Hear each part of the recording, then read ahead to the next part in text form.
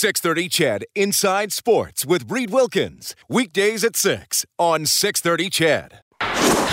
The game is over when the final buzzer sounds.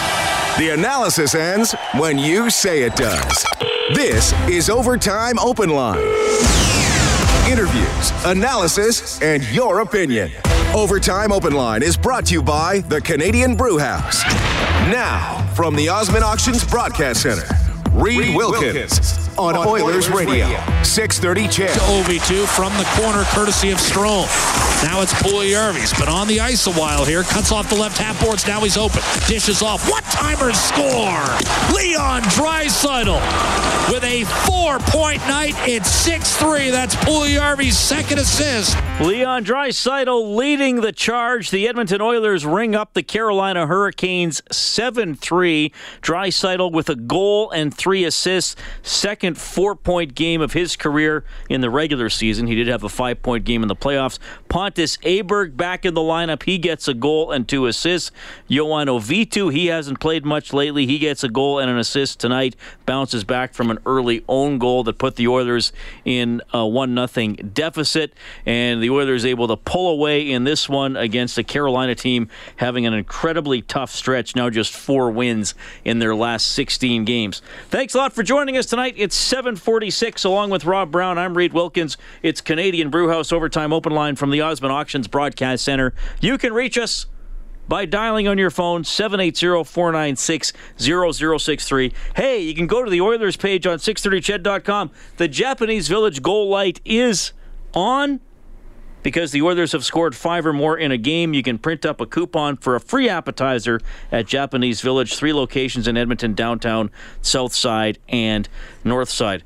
Well, Rob, one of the storylines going into this game was the save percentage for Scott Darling and the Carolina Hurricanes. He came in .889, and tonight he allows 7 goals on 30 shots. Well, we saw why there's a very low save percentage. He doesn't make very many saves. At times early in the game, a couple of the goals, you think, oh, you know what? He's just unlucky. He makes a big save, then the puck gets baseball batted out from behind the net off his back. He makes a big save off of Strome. The rebound goes across, and then his own defenseman shoots it in off of him. And you're like, you know what? Maybe he's just a victim of just bad luck. But then you saw a couple other plays where he was swimming out there, and I think a very probably shows what his season has been like was the goal that Puljujarvi scored. I mean, there's no way that should go in. It was a backhander to start. He gives up a bad rebound, then another backhander that goes in between the legs from 15 feet out. That can't go in. And I know that the game was over at that point, but that'll bleed into the next game that he plays. And they're like, oh, you know what? Darling's playing again. He's struggling, and he's struggling big time. He was a big signing by the Carolina Hurricanes. He was going to be their number 1 goalie. He was going to take over for Cam Ward, who's on the back end of his career. And it has been a bad season for Darling. And if you want to look at why a Carolina Hurricane team that's got some talent up front, they've got a nice young defense, why they are on the outside looking in, you can look at the fact that they got no saves all season long.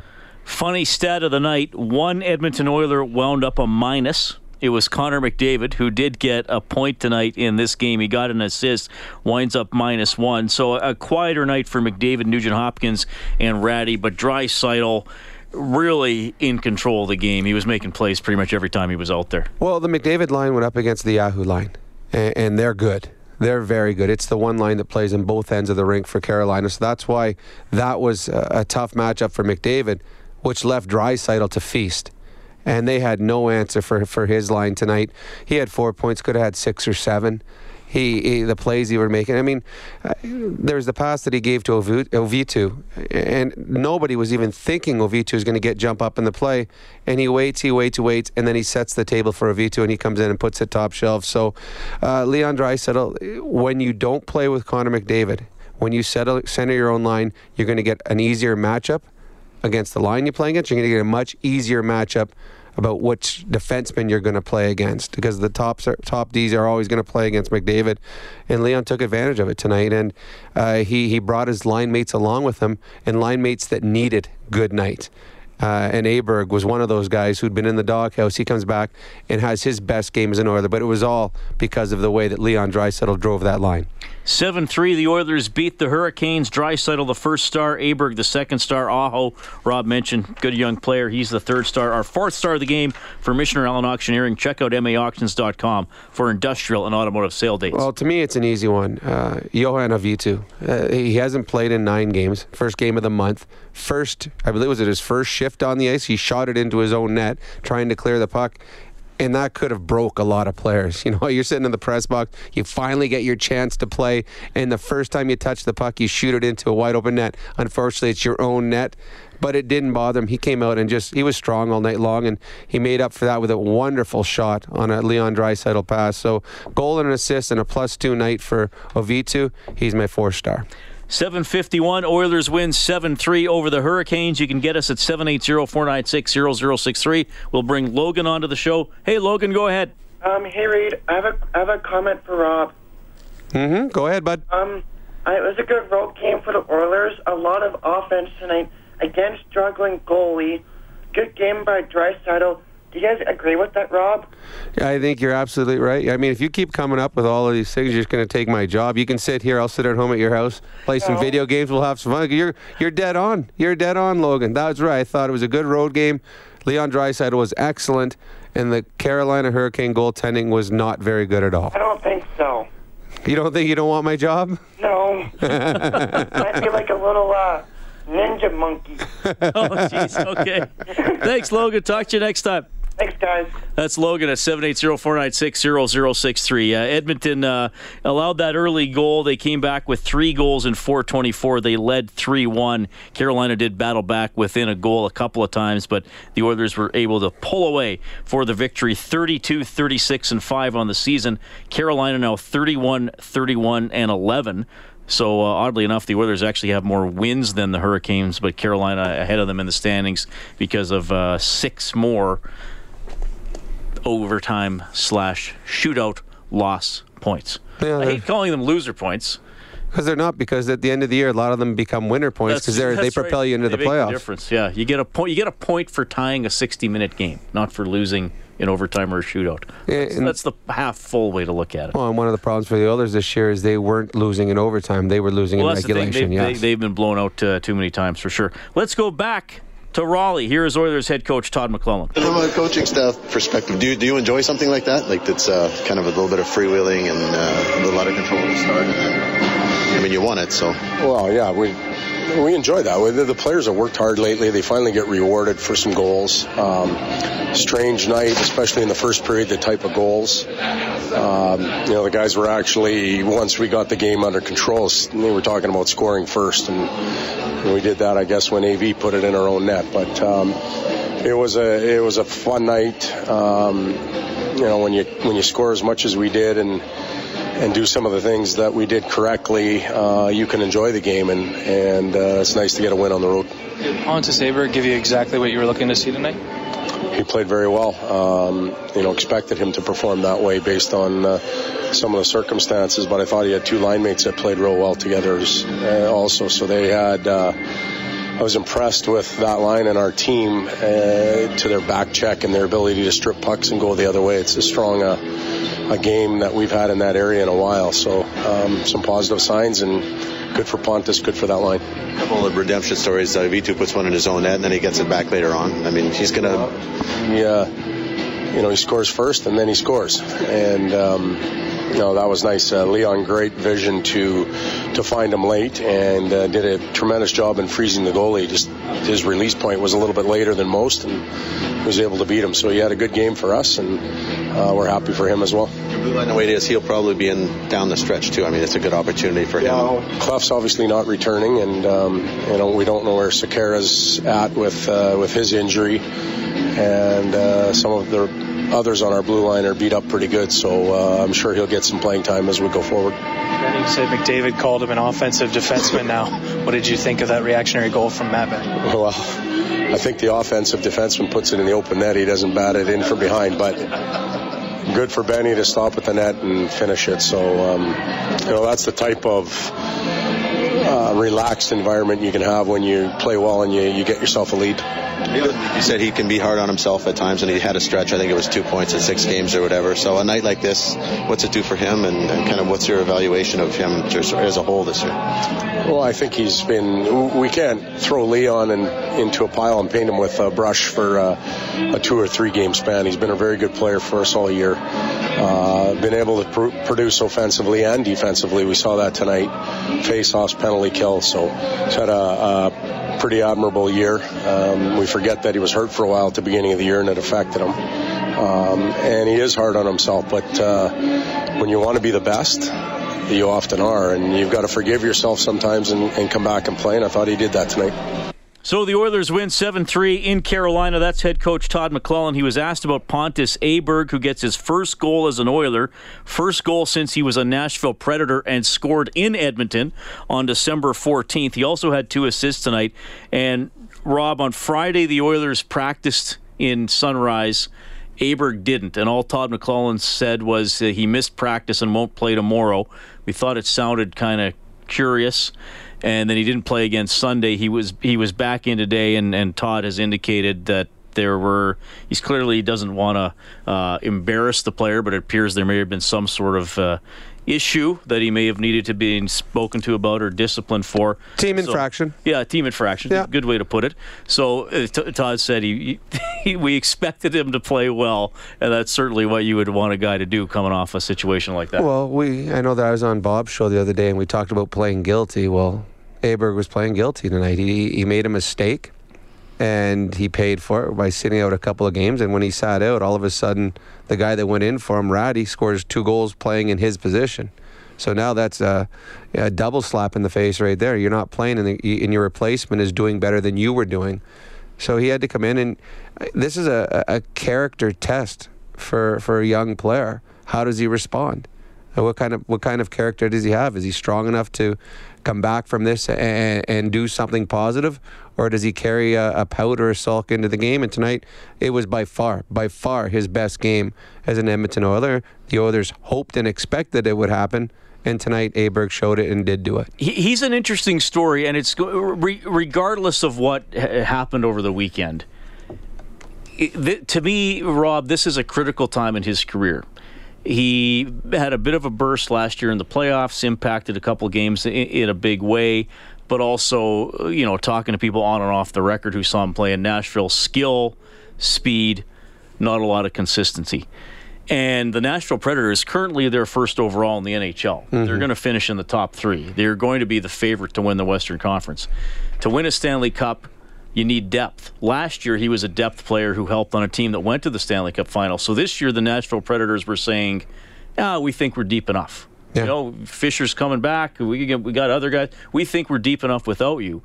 So now we're trading you to a team that's lower down in the standings than expected, but still where they're at. So he's going to have to, I think, be pretty honest with himself, and react not to just whatever happened over the weekend, but to the trade and maybe how he's perceived. Well, Nashville's not saying he's not good enough to make their team. They're saying he's not good enough to be their depth player, is what they're saying, because they gave him up for nothing, more or less. So they're saying, we've got depth players better than him. It's a wake-up call when you get traded. And you come here and you have an opportunity. And you're coming to a team that has had a horrible year. It's not like he's going to another team where he'd be way down on the depth chart. So he's getting an opportunity, and he's gotten very good opportunities playing with good hockey players. Tonight's the first night that he's taken advantage of it. So I would imagine in Ottawa he'll be playing with Leon again, and that'll give him another day. And the one thing that you talked about was consistency. So he had a flash. Can he do it again? And that's what the Oilers are going to be very careful to watch. That's our adjustment of the game for the Alberta College and Association of Chiropractors. If it hurts, see a chiropractor. Visit albertachiro.com. You can reach Rob and me, 780-496-0063. If you like winning stuff, we're looking for a Finish the Play contestant at that same phone number. You will also hear from Pontus Aberg, from Leon Draisaitl, who racks up 4 points tonight, also from Johan Ovitu, who overcame that early own goal to help the Oilers with a couple points tonight. The final, Edmonton 7, Carolina 3. We're back after the news. Canadian Brewhouse Overtime Open Line from the Osmond Auctions Broadcast Center. This is the Canadian Brewhouse Overtime Open Line. Now, from the Osmond Auctions Broadcast Center, Reed Wilkins on Oilers Radio, 630 CHED. Stoll dishes off to Aho. Out to the point. Shot. Deflected. Save Talbot, and then on the rebound as well. Great reactionary stop on Stoll. Oilers win at 7-3 over the Carolina Hurricanes. Cam Talbot gets his 27th victory of the season, 28 saves. That was his save of the game for Arcan Trailer and RV Center, Alberta's favorite RV dealership, now carrying motorhomes. Reed Wilkins, Rob Brown at the 630 CHED studio. 7-3, the Oilers win at Draisaitl with 4 points tonight as the Oilers were scored on early, came back with 3. They had a 4-3 lead in the second period, got a couple before the end of the frame. Puljujarvi a little extra insurance in the third. You can get us at 780-496-0063. We'll check the Advantage Trailer Rentals out-of-town scoreboard in a couple of minutes, but I can tell you that Patrick Laine for the Winnipeg Jets blocked a shot against L.A., left the game. It's 1-1 in the third period. That hurt. They just lost another guy, too, didn't they? Kulikov or something that was injured out. He's out for 4 to 6 weeks as well. Winnipeg was having an incredible season this year. They cannot afford to lose Patrick Laine for any length of time if they want to make a run in the playoffs. Hopefully it's precautionary, and if there is x-rays, they come back negative, because he's a kid that you want to see playing each and every night. 780-496-0063. We had to finish the play contested, and he hung up. Guess he didn't want to finish the play. What good is that? How do you win if you hang up? We'll give him one more try. Yes. Please call back, sir. My goodness. Well, no, whoever calls in is getting to finish the play. That too. It's a race. Well, we'll do the full scoreboard now. I was going to go to finish the play. Let's see what's going on in the National Hockey League. Capitals over the Stars 4-3. Ovechkin got his 44th. And an assist in that game as well, and that is a big loss for the Dallas Stars, who right now are on the outside looking in Ken Hitchcock's first year back in Dallas. Been a tough season in Ottawa. Some sad news today. Erik Karlsson and his wife losing their son. And on the ice, it is the Panthers beating the Senators 7-2. Oilers will be in Ottawa on Thursday. 5 minutes left in that game. Late in the third, Red Wings and Flyers tied 4-4. The Lightning rally from a 3-0 deficit, beat the Maple Leafs 4-3. And Kucherov with a goal in that game. He moves one more, or actually he and Connor stay 3 points apart, I believe, in the scoring race. Yep. But McKinnon moves ahead, though, of 4 points.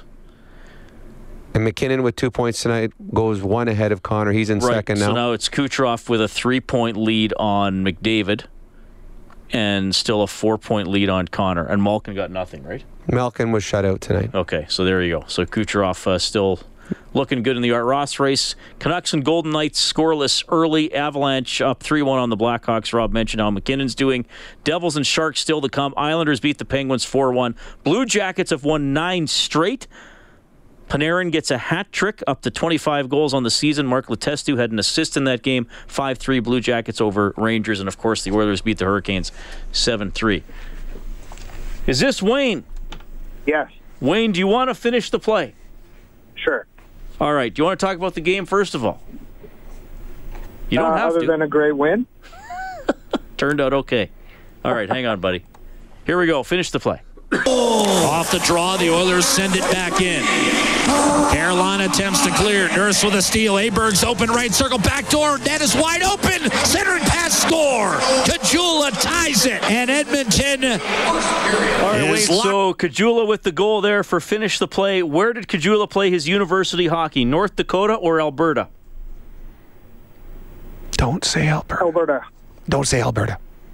Don't say Alberta. How about North Dakota? Absolutely, Wayne. Stay on the line. Kellen will take down your info for an 8-day parking pass to Jet Set U Park. Brought to you by Jet Set Parking. One-night stays or long-term parking. Find your perfect match from $5.50 a day at jetsetparking.com with promo code CHED. There was a former Golden Bear in this game. There was. Drake Kajula. Didn't notice him a lot tonight, though. I didn't notice Ryan as much, but then again, when you're in your own zone most of the game, as Carolina was, it's hard to notice the offensive players. All right, 7-3, the Oilers take it tonight. We'll go to Marty on line 3. Hey, Marty, thanks a lot for calling. No problem. I just have one quick question for you. And the question is this. Why is it the Oilers were so good on the power play last year, but so lousy on the PP this year? Well, that's a quick question. Unfortunately, it's not a short answer, but it is a really good comment. Yeah, and that's one thing that we talked early in the season when they struggled. I thought, well, you know what, they're struggling now, but it's going to get better just because of what we'd seen in the past with this team. I think that they miss a big shot from the point. I think they could use a right-handed shot back there. And in all honesty, whenever something is successful, teams are going to look for ways to stop it. And there's so many coaches out there that use video till you cannot use video anymore, and they know exactly what the others want to do. So they went out there and said, okay, here's what they want to do. They want to carry the puck in, so we're going to stand them up. Okay, they want to go cross ice, backdoor, as we saw last year, Letestu with a bunch of one-timers. That's the pass they want to make, so let's take that away. They don't shoot from the point, so we don't even have to worry about that. So we'll move down low. We'll take all the down low plays away. And the other players had a hard time adjusting, didn't want to adjust at times, and you throw in a bit of bad breaks where they didn't get the bounces they were getting last year, and it adds up to a power play to where it is in the National Hockey League. Now, even with a bunch of the things that I just said going wrong for them, there's no way that the Edmonton Oilers power play should be still at the bottom of the league. Even if they have a bad stretch or have an off season for all of them, there's still enough talent in this team that they've got to be top 20 if everything goes wrong with them. So this is something they're certainly going to have to look in the offseason at what went wrong on their power play, because their power play is just as big a reason as any other as to why they're not in the playoff race right now. Yeah, and the power play, just one opportunity tonight. They were 0 for 1. And again, one of those where they're fine passing it around. They're always looking for that next guy. But, I mean, they did shoot against Tampa Bay the other day, especially on that one power play. But today, they actually didn't get a shot on the power play. They had 29 even-strength shots and one shorthanded shot. You should not have more shorthanded shots than power plays unless you don't have a power play. Well, yeah, and they did move it around, and they just kept looking for that perfect play. And the perfect play isn't coming because the teams know what they want. So they're going to take that play away. Okay, this is where Connor wants to move the puck to, or this is where Leon wants it. Let's not let them do that. Let's try to make them see if they'll score an ugly goal. And for the most part, the Oilers have shied away from doing the little things to get ugly goals. If they want to get better, they're going to have to find a way this summer to figure out what they can do to increase the shot quantity. Because the quality is not always going to be there, but you can certainly get quantity. And if you get quantity, eventually pucks bounce the right way for you. Yeah, and I know last night on Inside Sports, and I hesitate to talk about this because the Oilers aren't in their situation because of officiating. Nope. It is odd how few power plays. I mean, they've had the fewest power plays in the league. They're on pace to have the fewest power plays in a season in the history of their team, excluding lockout-shortened seasons. So that is kind of noteworthy because they drew more penalties last year. But I know one listener texted in last night and it says, well, when you're not shooting and you're 0 for, doesn't matter if you're 0 for 1 or 0 for 10, you're not. And that's the thing, Rob. I think that's a lot of the frustration is maybe you don't have a bomb from the point, but you don't have anything from the point. I mean, nobody's really shown a willingness to try to get a puck through, at least not consistently, to get a puck through. McDavid, at times, he's shot from the off wing, but, you know, a lot of times he's been guilty of overhandling it and trying to pass it into the net. Well, and we have talked a number of times after games where, to me, the power play begins after the first shot hits the net, because wherever that rebound go, everyone is in disarray defensively. Because the rebound never goes where you expect it to go. It bounces one way or the other. Now you're reacting as defenders. And that's when the power play guys can take advantage, because they got the defenders on the run. If you're just passing it around the outside, whenever you practice penalty kill in practice, when they pass it on the outside, you all know your positioning because you're moving around. Every pass, you know where you're supposed to go and where the other guys are going to go. But when there's a rebound or a scramble in front of the offensive net, or we're defending in front of the net, now it's a cluster. And everybody's searching for the puck, and they're turning. When the puck bounces out, the guy that wasn't there before, he's running out, and then someone's trying to take the other guy's position, and now you've got them running around.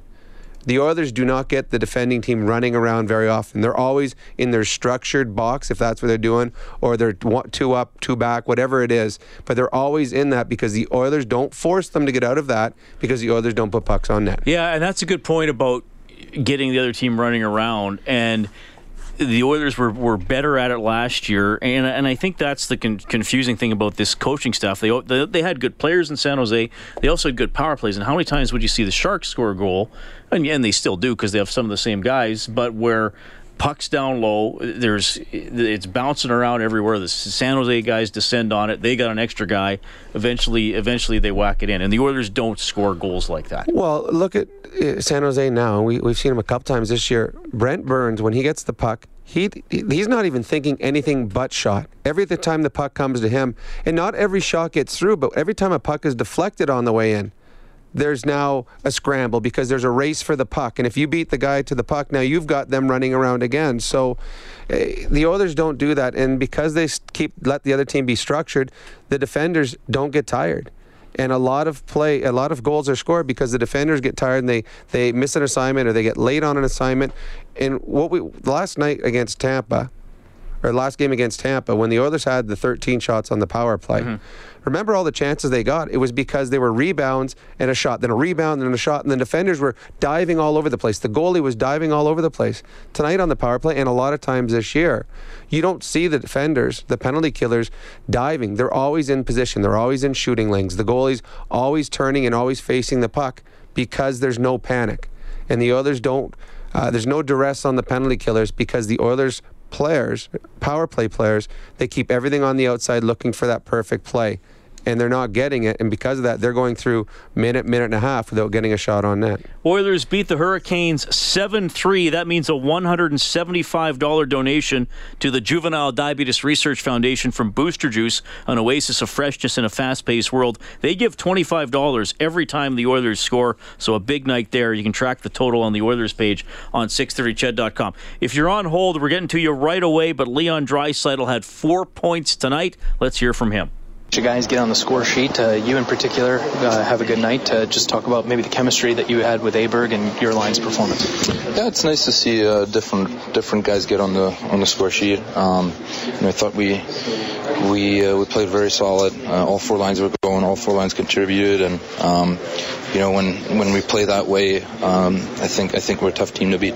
Was the biggest key to this one maybe getting that good feeling going early? That response where you score 3 within 5 minutes, it just seemed to take over from there, obviously. Score sheet, but energy. Yeah, for sure. Our answer to the goal against was exceptional. I think we scored the shift after, and a tough bounce obviously against us, but the team responded really well, and I think, like I said again, all four lines were ready to go right off the bat, and that helped us win a game. What do you think this game meant to a guy like Aberg? He sits out a couple games, comes in, has a big night.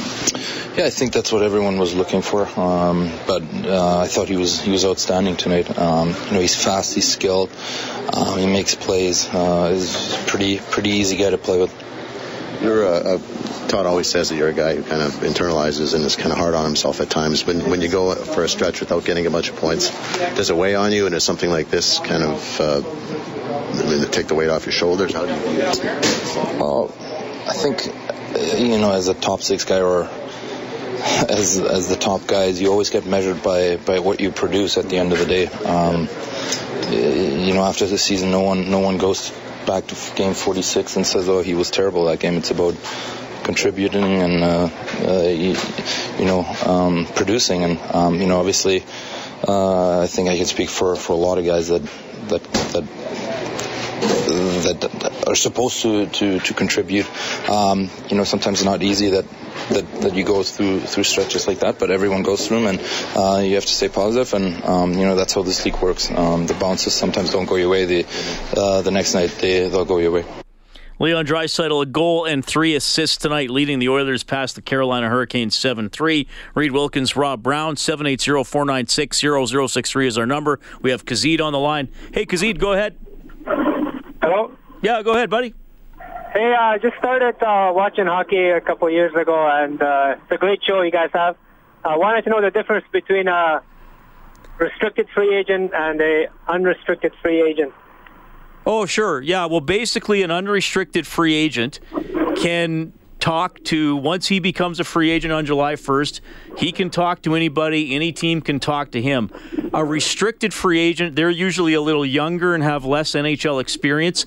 They're still under team control because other teams can offer them a contract, but their current team can match the contract and keep them, and if they don't, they get compensation from that player's new team. So that, I hope that made sense. I was trying to sum it up.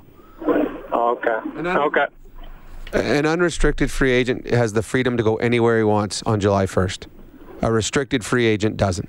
He can be prevented from leaving. He can be prevented. Very, very rarely does a restricted free agent leave. Yeah. Okay. Okay, thanks a lot, guys. No problem. Thanks for calling. That's Kazid checking in. Yeah, and that's, who was the last offer sheet? Well, was it O'Reilly? Calgary made an offer sheet on him, and then he didn't go. Yeah. And then he eventually got traded. Wasn't that what happened? Wasn't Weber's big contract the result of the Philadelphia offer sheet? Yeah, and Nashville true. matched it? Yeah. So it doesn't happen very often. Yeah.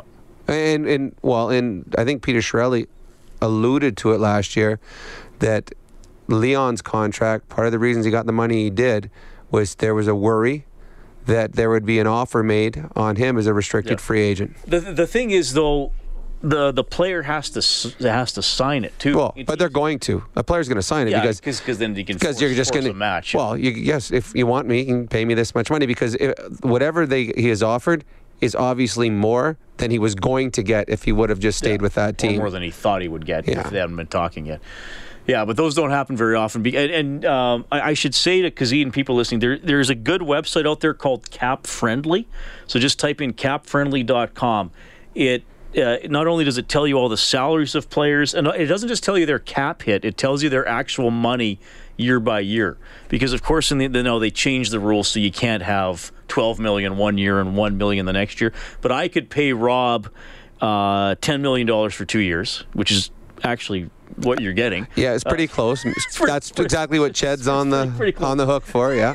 So as a team owner or GM, I could pay Rob $10 million over 2 years. His cap hit is $5 million a year, but I could say, Rob, I'm going to pay you $4 million of real money the first year, and then $6 million the second year. It can't be. You can't do like 1 and 9 anymore. Well, that's because there were some dumb contracts out there. Well, it's funny, every time a rule is put into place by the owners, the next day the owners are trying to find ways to get around the rules. Well, and that's the funny thing about some of the lockouts and I guess there's been lockouts in the NHL. There hasn't been an actual strike for a while. But it's the owners trying to protect themselves from themselves. Yep. And they try to blame the players for it. Like they'll tell the players, well, we need this rule because some of our guys, the players are like, we're just taking the money, for the most part. Well, the players don't have a whole lot of leverage. I mean, if the owners don't want to pay them, well, they're not going to go to another league and play. Right. If you're one of the stars. Yeah, it's funny. As soon as they come up with a rule, a salary rule, a salary cap rule, the owners are trying to find ways they can get around it with long-term contracts where, we're going to pay up front this much. And then the last 6 years, you can retire any time in the last 6 years. You're not making very much then. But the cap hit is much easier for us to absorb. So, but it is actually cap friendly. Is pretty cool to be able to go on. I just put in a search for all the players who are going to be unrestricted free agents this summer. It tells you how much they're making, and then I was going to say it also explains some of the rules. Mm-hmm. So if you want to read more extensively because for a restricted free agent, the compensation depends on how much. So if a guy is paid $8 million and goes to a new team, that team gets more compensation for losing a star player than they would for a guy who's making the league minimum, right? So yeah, it is a really good website. I just now that we're doing this, Rob, I just want to double check. Well, you've got Weber's contract. Yeah, you got one of the things you have on the unrestricted free agents. One of the big off-season this year, unrestricted free agent scored a couple goals tonight is Van Riemsdyk in Toronto. He's one of the guys. I know maybe some other names might stand out more on that list, but I mean he's 33 goals on the season this year. He's 28. He's not, and I know Lucic is 29, so some people might be afraid of someone in that range. Different kind of player. He's a reliable scorer. Mm-hmm. Yep. He has been for a long time. Great hands in front of the net. So you're going to Weber's contract. Yeah, Weber. So here's Weber's contract. He is under, now this was before the rules limiting contracts to, you can sign your own free agent for 8 years. You can sign another team's free agent for a maximum of 7. Now, Weber's deal was before that. So his cap hit is 7.8. I won't give all the numbers. Basically $7.8 million. His salary for the next, 4 year, or this year, this goes back to the beginning of the contract. His salary the first 4 years of the contract was $14 million. Last year and this year it's 12. Then it's 6 for a few years, then 3, and then for the last 3 years of the contract, it's only $1 million. So the cap hit every year is 7.8. If Shea Weber retires after the 2023 season, though, he's only sacrificing $3 million of real money. He's already made 95% of what the contract instead of $24 million what the cap hit is each day. So, the reason that Philadelphia made that offer is they thought they were going to, Nashville's not a team that spends a lot. They front-loaded the contract, said, all right, it's something like $60 million in the first 5 years or 4 years or whatever it is. You can't afford that. And Nashville matched it anyways because they couldn't afford to lose Shea Weber, which they turned into PK Subban. And he has that signing bonus, too, for the first few years. The first 4 years, if he was just on the team's roster on July 1st, he got $13 million. So how much was his first 4 years did he get? It was something stupid. Of real money? Of real money. What's 14 times 4? 64? Yeah, so $64 million in 4 years. The whole contract's 110. Yeah, so $64 million in 4 years, and Philadelphia was hoping that Nashville said, you know what, that's too rich for us. Nashville understood the importance of Shea Weber, whether he played for them or whether they used him as an asset later, what they did, and turned into a former Norris Trophy winner in PK Subban. So that's the interesting thing. The Flyers do that, and then the owners say to the players, oh, hey, now we want rule. Remember at first they were pushing for 5-year contracts, maximum 5-year contracts. So that's the interesting thing. Like, if you were a player, so you're telling me, wait a minute. We didn't have 500 players screaming out for 13-year, $110 million contracts because there's only one or two that get them. There are only a few guys that are worth that, and now, I mean, they're always going to find a way to give the Stars the money. That's how it goes in all. And what happens in salary cap eras is the Stars will always get paid. Yeah. It is the younger or the younger players won't get paid as much, and the middle of the road players are moved out of the league quicker than they would have expected because they have to find someone younger to take their spot because they're cheaper. All right, the Oilers win 7-3 over the Carolina Hurricanes. Did you have an agent, or did you negotiate on your own? No, I never had an agent. No, I never negotiated on my own. You don't think that would have gone well? No, nope. Mine were always tricky because we always had to ask nicely for teams to take me. No, I started with Bill Waters, who was with Rick Curran, who was awesome. I moved to Donnie Meehan, and then I finished off out of Edmonton. I had Rich Winter, and I dealt with, who was I was talking about him this morning. Rich Winter was my main guy. Steve Kotlowitz was the guy that handled my stuff for me. So I was with 3 different firms over 16 years. Now, so you would have had a salary in the NHL and a different salary if you were in the AHL, or when you were older, were you guaranteed the same? I had a couple times I had 2 ways. I mean, yeah, I had 2 ways, but I had a guarantee. So there was always, I don't know what my low number was, but there was always a guarantee. So say your NHL salary is $600 and your minor league salary is $50, but I was guaranteed $350. So some of the older guys. So if you get sent down at the beginning of the season, play the whole years in the minors, if your minor league sign is $50, you're still making $350. At the end of the year, they got to top it up. The one thing I went through that not many do, and it was when I was in Pittsburgh. Pittsburgh went bankrupt. Oh yeah, you were there. I was there when they went bankrupt, and I was one of the guys that was owed money because I had a bonus at the end of the season. And the team went bankrupt. They had no money to pay the bonus, so there was creditors. And in the creditor meeting, all the top creditors, mine wasn't big enough for me to be at the meeting, but they had to discuss which people got paid money out first when the new ownership took over, because there was a lot of people that were standing in lines with their hands open. Jeez. And unfortunately, I did get my money that was owed to me, but I remember the one year in Pittsburgh when they were talking about bankruptcy, we got paid, and now it's all electronic, but we come off the ice in practice, and there'd be a check sitting in your stall. And it was always cool. We knew what payday was. We'd always come off early and open up Yaramir's check just to see how much he made. And it was way, way more than we did. But then it was a race. That day we had a race to the bank because we're like, okay, we're not sure how much money they have. I'm getting mine in the bank first before Yarmer cashes his and takes up everything that was remaining. Oilers win 7-3 over the Hurricanes. You can reach Rob and me at 780-496-0063. Maybe you have another story you want Rob to tell. He's full of them. You'll also hear from Pontus Aberg and Johan Ovitu at nice games tonight. Canadian Brewhouse Overtime Open Line from the Osmond Auctions Broadcast Center. Live from the Osmond Auctions Broadcast Center. This is the Canadian Brewhouse Overtime Open Line on Oilers Radio. 630 CHED. All right, thanks a lot for tuning in tonight. The final, Edmonton 7, Carolina 3. McGinn got the first goal. 4.5 minutes in, Oviedo accidentally poked it into his own net. Kajula, Benning, and Strome came back for the Oilers. 3 goals in 4:24. Aho on the power play before the end of the first. Aberg scored early in the second period, 92 seconds in. Turnover by Carolina, and the Oilers got a bit of a break as well. The puck ticked off the referee's skate, went right to Draisaitl, who set up Aberg. Teravainen got it back for Carolina, but Ovitu and Draisaitl before the end of the second period, and then Puljujärvi the only goal of the third, so 7-3 the final damage. The Oilers get their 32nd victory of the season. Aberg, benched over the weekend, back in tonight, gets 3 points. Here he is. Point game for you, 3-point night. What can you say about your individual performance? Good night. I had to have my stick on the ice there. It's easy to play with. When you have good players around you, it makes it easier. And Leon set me up for the goal. It's been a while, so it felt pretty good. How did you feel your chemistry was with Leon so far? For the first game, I mean, it was good. It was a good overall game. Drake too. Successful game for us. What was behind your guys' hot start? 6 goals on your first 22 shots. I don't know. That's a good question. We tried to get the puck to the net, and the plays we made, we got the bonuses too today, I think.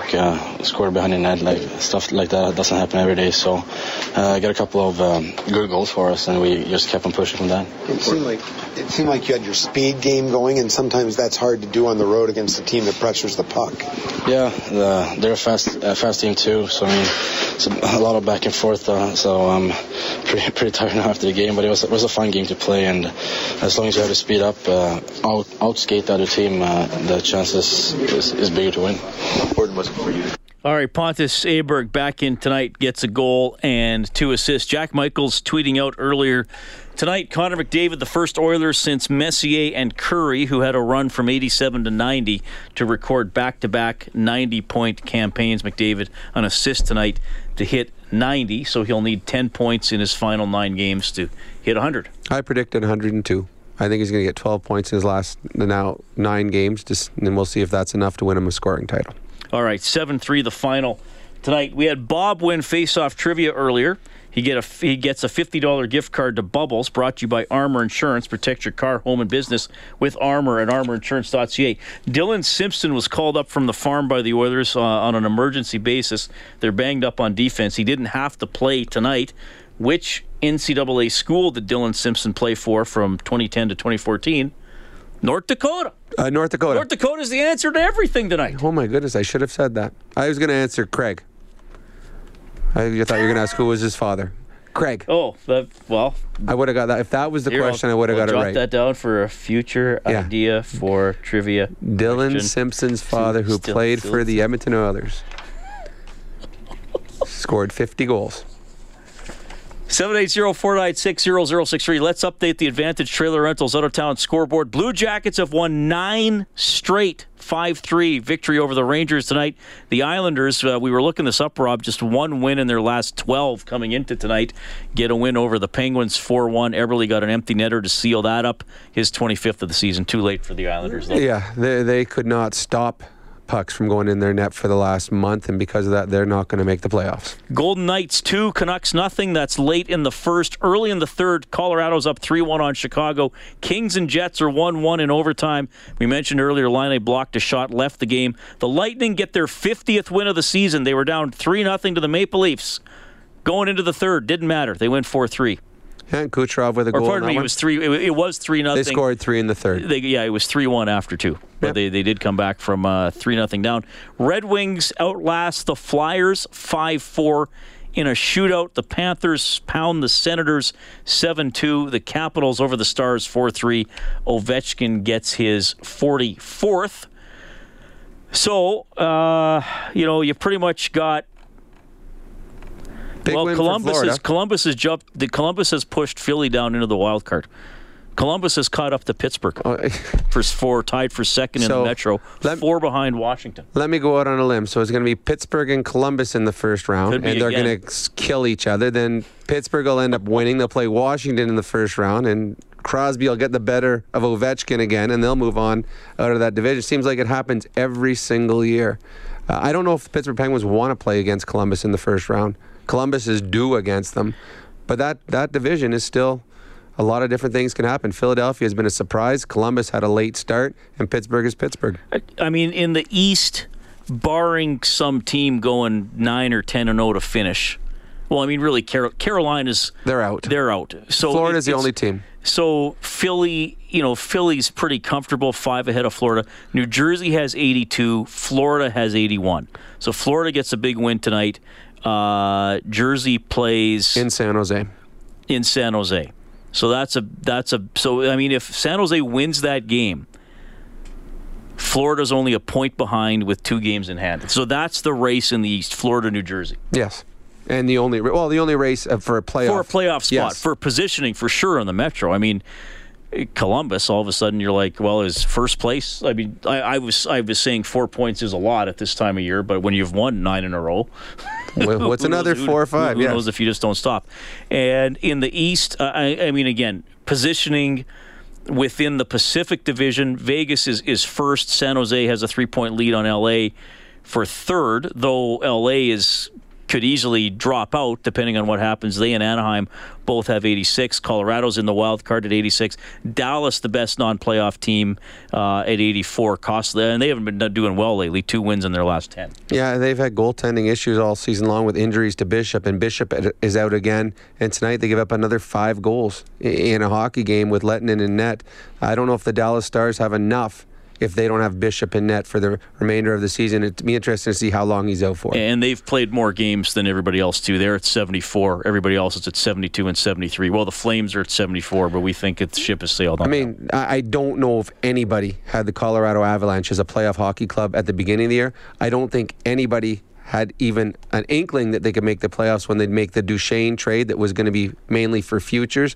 And here they are in the back of McKinnon, and also that Rantanen has had a fantastic year as well in Colorado. To me, that's the feel-good story of them and Vegas. 2 feel-good stories of the NHL this year. Oilers feel good tonight. They win it 7-3. This is Canadian Brewhouse Overtime Open Line from the Osmond Auctions Broadcast Center.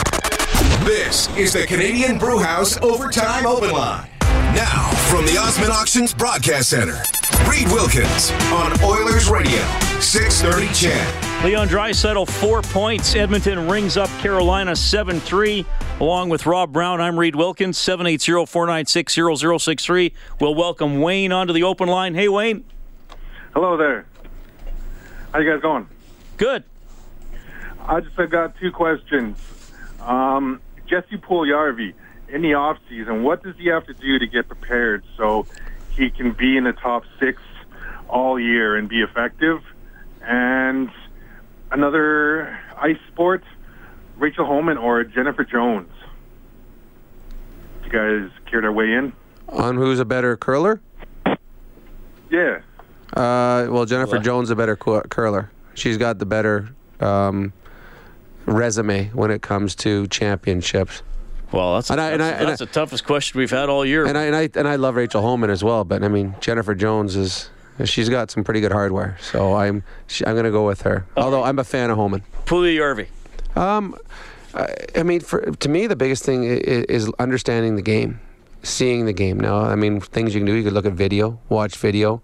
The 2 centermen that the others are going to have next year, Draisaitl and McDavid, get video of them. And take it home and watch video, things that do. When they set players up, where the players are that are scoring goals, where they like the puck. And that's an easy fix. You can go to the end of the year, tell him right now, I said to the video guy, I said, I need a half an hour on McDavid and a half an hour on Draisaitl. I want to see their tendencies. Power play stuff. What do you go to the coaching staff? Say, I want to be on the first power play. I want to be on a power play unit next year. Where do you see me, and what do I have to do to be there? And a lot of it will be one-timers. So in your training in the summer, practice one-timers from different angles, coming from up top, coming from straight across, coming from down low, and just work on it over and over and over again. Getting pucks off quick. Things like that are easy to practice. And we had a caller the other day talk about him. Does he come over to Canada and work in the off-season with a McDavid in one of the camps that he goes to and trains with him and find his tendencies there? There's a lot of different things that he can do. There's going to be a huge opportunity for him again next year. And it's an opportunity that the Oilers need him to grasp. And a lot of it is just on him because they're going to say, here you go. Yep. Run with this. Please run with this. Show me that you're capable of doing it. And if he is, it's his spot. If it isn't, McDavid and Draisaitl are so important to this team that if they're not producing at the level that the Oilers need them to, then the Oilers aren't winning hockey games. So everybody has a short leash playing with those two. So you better, when you get your opportunity, take full advantage of it quickly, or they're going to find someone else and give them the opportunity to. Oilers beat Carolina 7-3. I mentioned Draisaitl with 4 points, Aberg with 3. Johan Ovitu had 2. You'll hear from him when we get back. Canadian Brewhouse Overtime Open Line from the Osmond Auctions Broadcast Center. Live from the Osmond Auctions Broadcast Center. This is the Canadian Brewhouse Overtime Open Line on Oilers Radio. 630 CHED. Draisaitl to steal this time. Over the line. Draisaitl centers open. Ovi2 shoots and scores. 5-3 Edmonton. Draisaitl with a playmaker. His third assist of the night. 7-3 Oilers over Carolina would be the final. Draisaitl 4 points. Ovi2 scored there. Also had an assist. Here he is. Your goal. Yeah, it's obviously a long time. I haven't scored, I haven't played, so obviously it's a little personal pride, right? I take it. So, overall, we all had a good game, 7-3. What is there to say? Nothing. Yeah. What's it like in a game like that where everyone seems to be contributing and everyone's kind of getting on the score sheet? Well, it seems the game is much easier. We're all helping each other. We were all close to each other in any play, D zone, O zone, neutral zone. It makes the games of everybody much easier. So we know we're capable to do it. Now it's just to find the consistency once again. Second goal where you have a guy behind the net, hit it like a baseball and it goes off the goalie's back and in. Was there almost a sense like everything is going in tonight when you score a goal like that? There's nights like that. You always need a part of luck when you score a goal. But we pushed to have this luck. We created it. So I think we just got rewarded. We had quality chances and we just put it in, Yeah, and that goalie's being asked about. Matthew Benning was robbed by Darling in the first period. Rebound flipped in the air behind the net. Benning batted it out of the air off Darling's back and into the net. That made it 2-1 Oilers. They didn't look back, winning 7-3. Reed Wilkins, Rob Brown, and Dan's going to be our final caller of the night. Hey, Dan, go ahead. Hey, how are you doing tonight, guys? Doing well.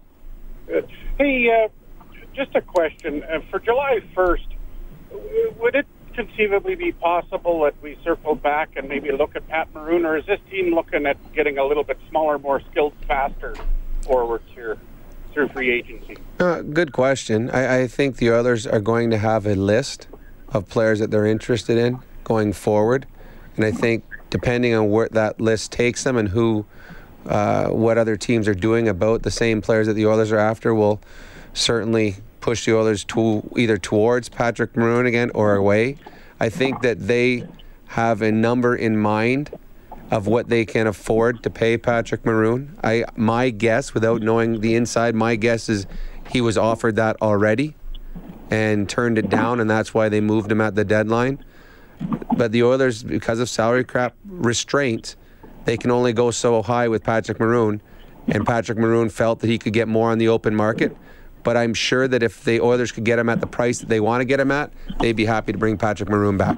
Maroon, obviously, Dan, as I'm sure you know, didn't have as good a season as last year. 27 goals, now has 16 this year. So he still gets his goals. A guy who can score 16 to 20 is still pretty valuable. He's obviously a streaky player. He's having a pretty good run with the Devils to start with 7 points in 8 games. 2 of them goals. He did say he'd be open to coming back to Edmonton, but most guys are gonna say that because they're gonna be looking for work. It's just I don't think they can go. Could you even go $4 million with Maroon, Rob? I'm not sure you could. I don't know. I think he's probably $3.5 million is what they want to give him, and if he takes it, then they would take him back. If it's more than that, then they're going to say, sorry, we can't afford you. Yeah. Thanks, Dan. Thank you. That is Dan. All right, the Oilers win 7-3 over Carolina. Draisaitl, 4 points, second 4-point game of his career. You can get more on 630ched.com. Rob, Ottawa, tough day. Obviously, they lose badly, and really sad news about Erik Karlsson and his wife losing their son and all the ownership stuff going on there. The Oilers will try to jump on them on Thursday, 4 o'clock face-off show, game at 5:30 here on Ched. Yeah, and I'm expecting a game a lot like the one we saw tonight. I believe the Oilers are going to get a ton of chances, and it could be another 6 or 7 goal outburst by the Edmonton Oilers because Ottawa is not a very good team right now. Thanks to our studio producer, Kellen Kennedy. Oilers win at 7-3 over the Hurricanes. This has been Canadian Brewhouse Overtime Open Line from the Osmond Auctions Broadcast Center. Thanks for listening. 630 Ched Inside Sports with Reed Wilkins. Weekdays at 6 on 630 Ched.